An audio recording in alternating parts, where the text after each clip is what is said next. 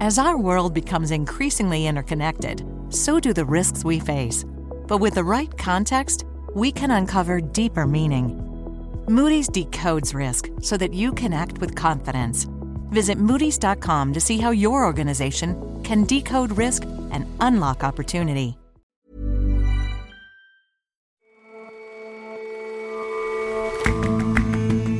Hello and welcome to The Intelligence from The Economist. In New York, I'm John Fassman. Every weekday, we provide a fresh perspective on the events shaping your world. Prison populations have boomed across Latin America over the past 2 decades. While the region is violent, most prisoners are poor people locked up for low-level crimes such as theft. Conditions are appalling, and they're getting worse. And Chinese films tend to be blockbusters, often with patriotic themes. But one recent release told the story of a poor rural couple's struggles. It became a surprise hit, which seems to have made authorities nervous.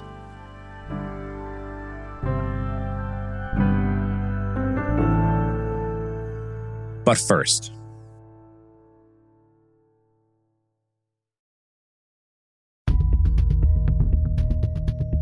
Italy is on course to have elected its most right-wing government since the Second World War. Exit polls have given Giorgia Meloni's Brothers of Italy and their allies a share of the vote that would ensure them comfortable majorities in both houses of parliament. Se saremo chiamati a governare questa nazione, lo faremo per tutti. Lo faremo per tutti gli italiani, lo faremo con l'obiettivo di unire questo popolo, di esaltare quello che lo unisce piuttosto che quello che lo divide. Claiming victory, Ms. Meloni, whose party traces its origins back to neo-fascism, said a coalition led by her would look to govern for all Italians. Yesterday's vote was a snap election, called by the current Prime Minister, Mario Draghi, 8 months ahead of schedule. Mr. Draghi's broad national unity government had collapsed in July. Like the rest of Europe, Italians are experiencing rising inflation, high energy prices, and the prospect of a cold winter. But Italy is the third largest economy in the European Union, meaning this election result, and the swell of support for Ms. Meloni and the Italian right, has consequences well beyond its borders. Giorgia Meloni is now poised to become Italy's first woman prime minister. John Hooper is The Economist's Italy correspondent. She stands for a variety of ideas very much associated with the nativist right, the alt-right, if you like. She is, for example, against what she calls the LGBT lobby against gay adoption. She is a very charismatic politician, effective on the hustings, but with a message that's always more reassuring than alarming, and which tries to put across often pretty radical ideas in a way that makes them seem sensible and rational. And this kind of more downbeat approach has definitely appealed to the Italian electorate. And why do you think she and her party garnered such strong support? Tell us about the state of Italy right now. I think there are 2 reasons. One of them was a feeling that they'd just tried everything else. If you look back at the last few years, what you see is a country which has tried the conventional centre-left, then lurched towards populism, embracing the maverick 5-star movement and the Northern League, and now really has found itself in a position where everything else has not worked. I think the other reason why she has been so successful is that she has remained consistent. She has opposed Mario Draghi's widely respected government, and that tactic has paid off handsomely, not least in putting the Northern League into a very, very tight corner. And I think one of the questions arising from this election is whether Matteo Salvini now can survive as its leader. So economically, Italy looks like it's in a pretty risky condition. How will a Meloni government deal with them? Italy in some ways is better placed than some other European countries. Growth was surprisingly strong in the first half of the year, and the outgoing government has said that it's relatively well placed to face the winter.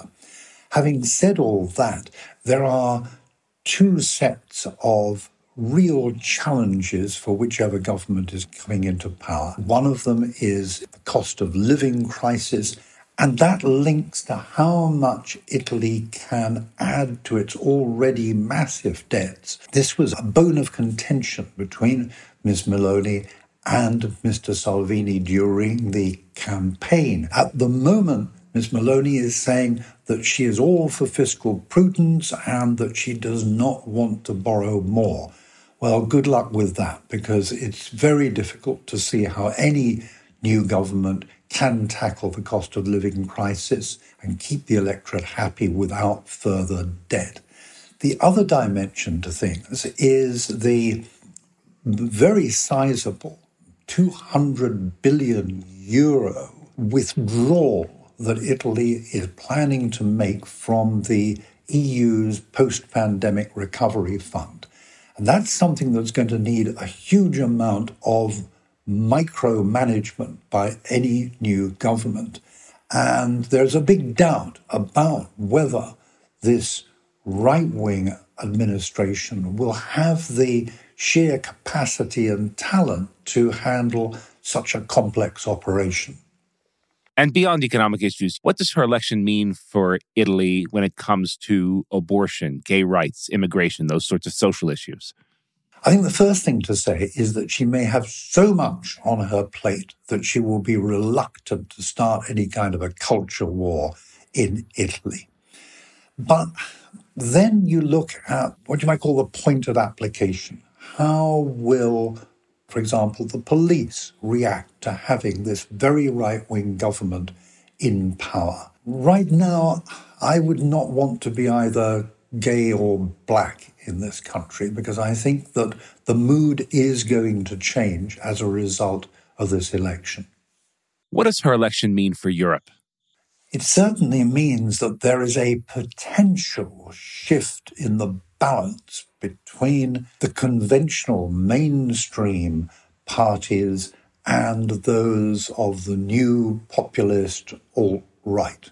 It is noticeable that the first congratulations that poured into Ms. Meloni came from Viktor Orban's advisor in Hungary, from the hard-right Vox party in Spain, and Marine Le Pen's Rassemblement National in France. But just how keen Ms. Meloni is going to be to identify with those parties remains to be seen. She is treading a very cautious path between, on the one hand, keeping her nationalistic, ultra-conservative supporters happy, and on the other hand, reassuring Europe that she's going to be able to handle the issues that face this new government without sparking a new crisis over Italian debt that could even pitch the European Union into a new euro crisis.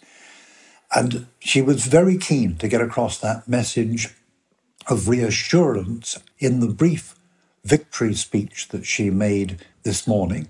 She said that she wanted to unite the nation and to emphasize what brings Italians together rather than what keeps them apart. And John, what does this mean for the war in Ukraine? That indeed is one of the issues that has divided Italians and has divided the right. I think that given the scale of the disaster that has befallen the League, which had been skeptical about sanctions, Ms. Meloni is now in the driving seat on this issue, and so far she has been stolidly pro-Western and pro-NATO. All right, John, thanks so much for your time this morning. My pleasure.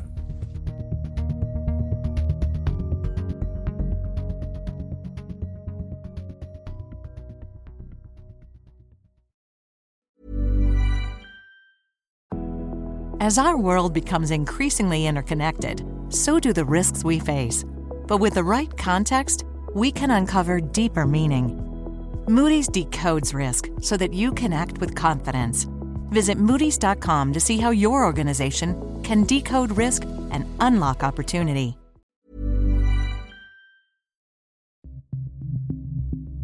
The United States has the world's highest incarceration rate. More than 2 million people fill its prisons and jails.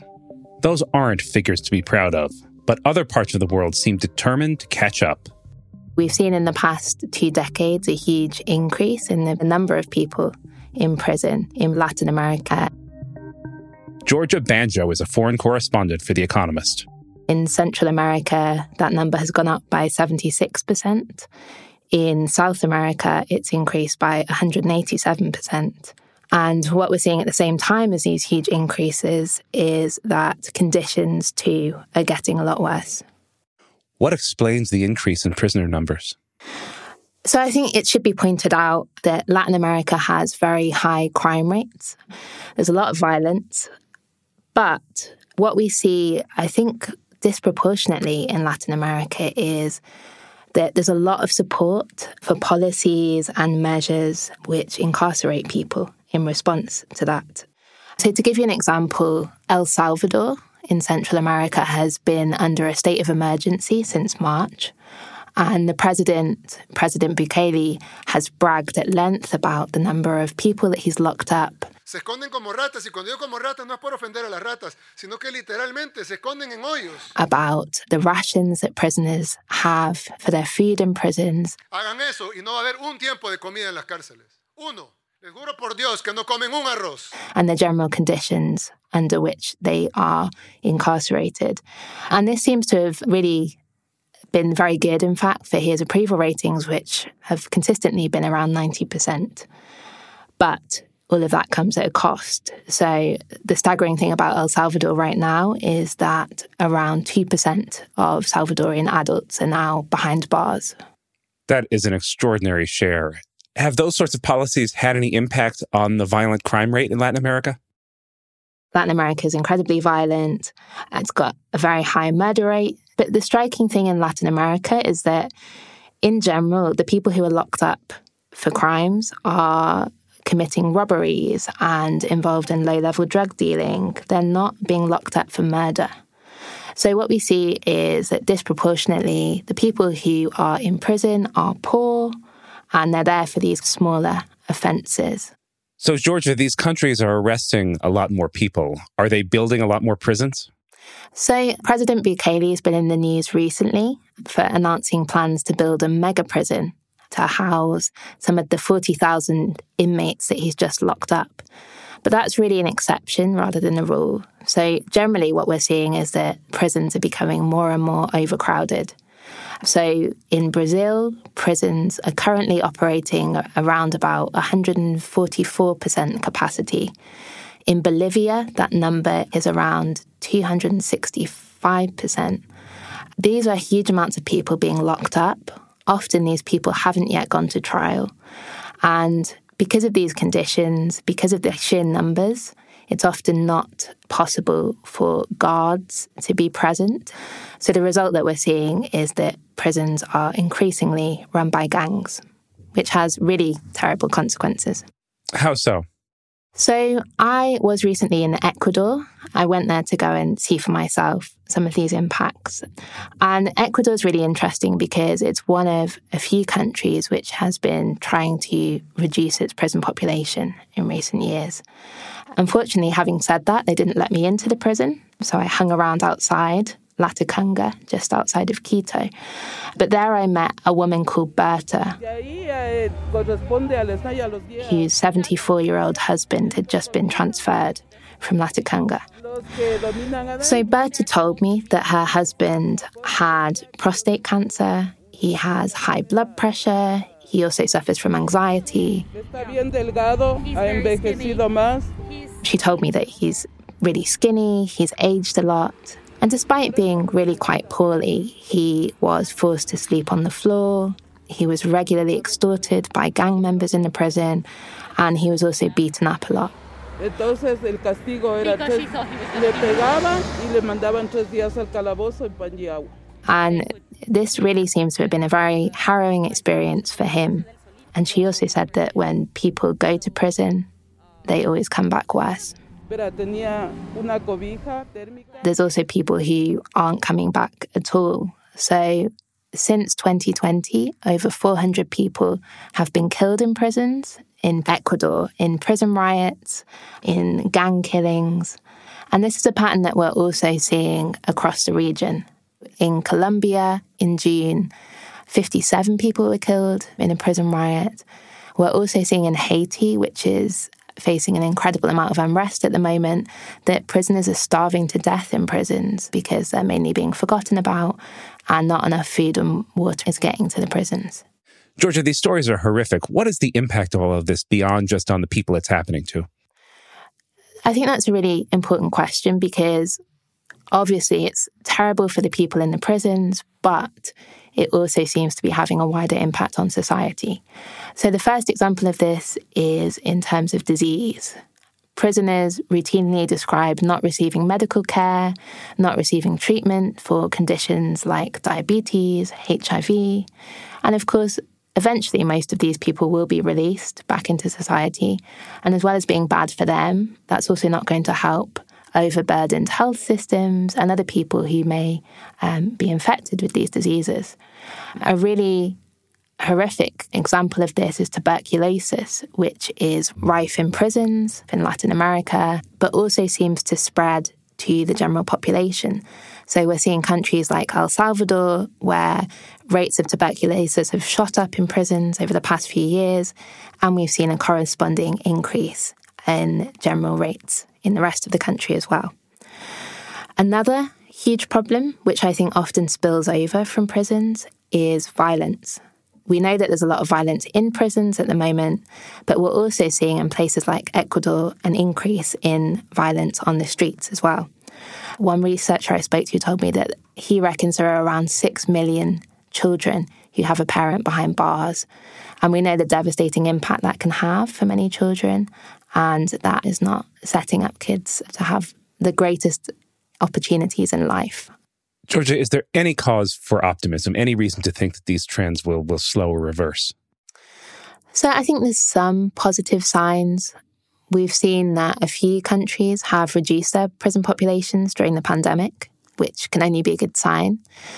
In Ecuador, we've heard from the head of the prison service that they are pledging to end overcrowding completely by the end of this year and increase the number of prison guards. So all of that would be very good if it happens. But when you speak to families, they are often a lot gloomier about the situation. They talk about corruption, they talk about poor treatment, and they talk about the sheer amount of control that gang members have. Right now, things don't look too great, but if these changes can be introduced, if there is a shift in political will, then that would only be a good thing. All right, Giorgia, thanks so much for joining us today. Thanks so much, John.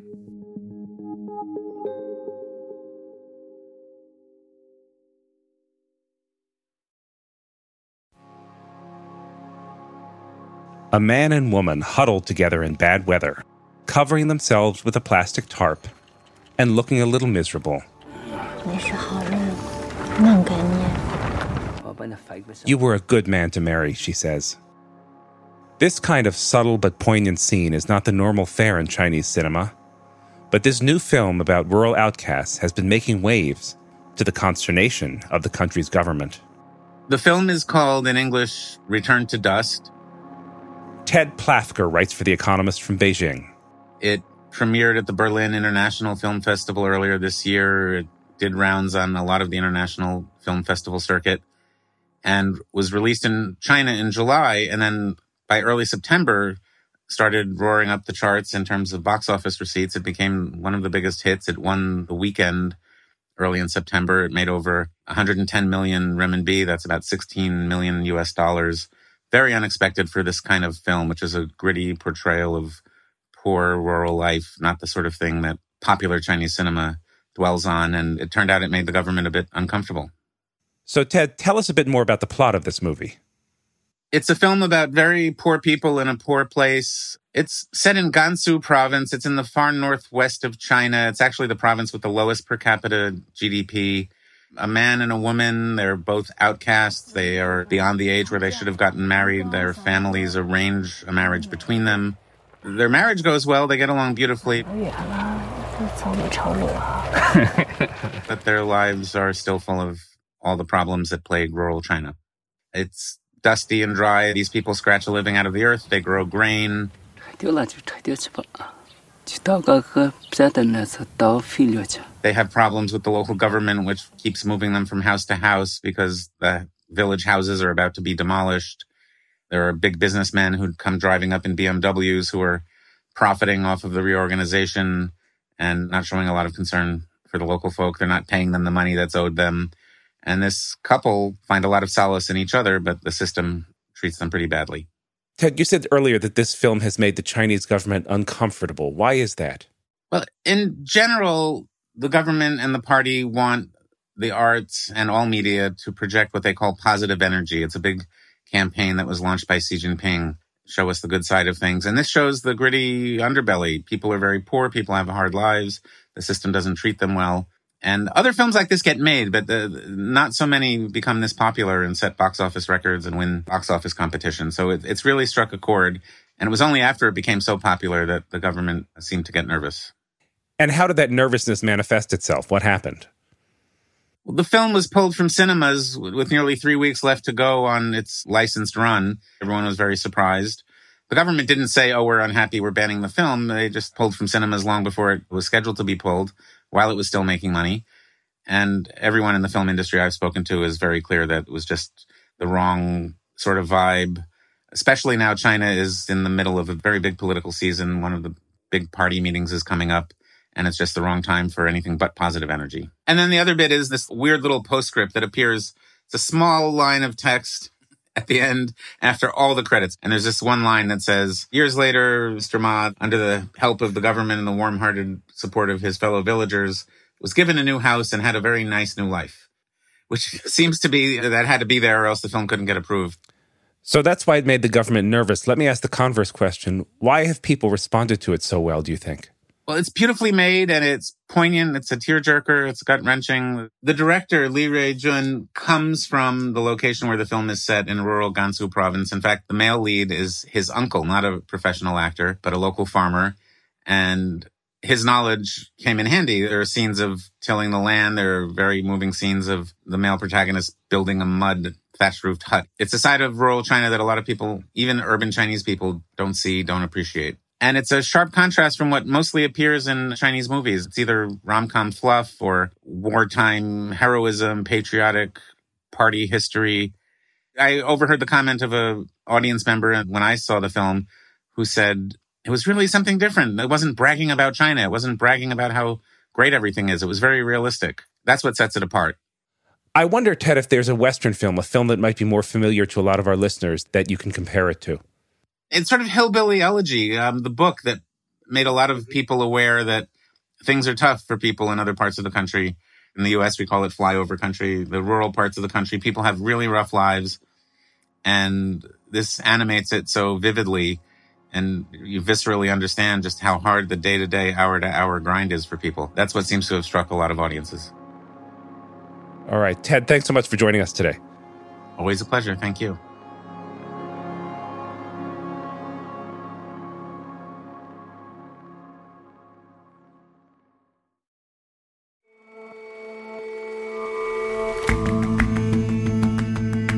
That's all for this episode of The Intelligence.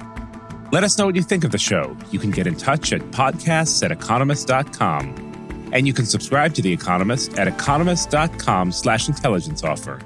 The link is in the show notes. We'll see you back here tomorrow.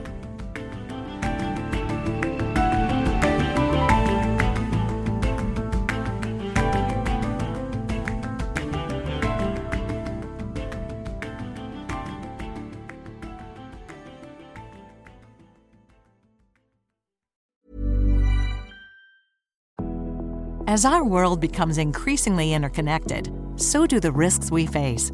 But with the right context, we can uncover deeper meaning. Moody's decodes risk so that you can act with confidence. Visit Moody's.com to see how your organization can decode risk and unlock opportunity.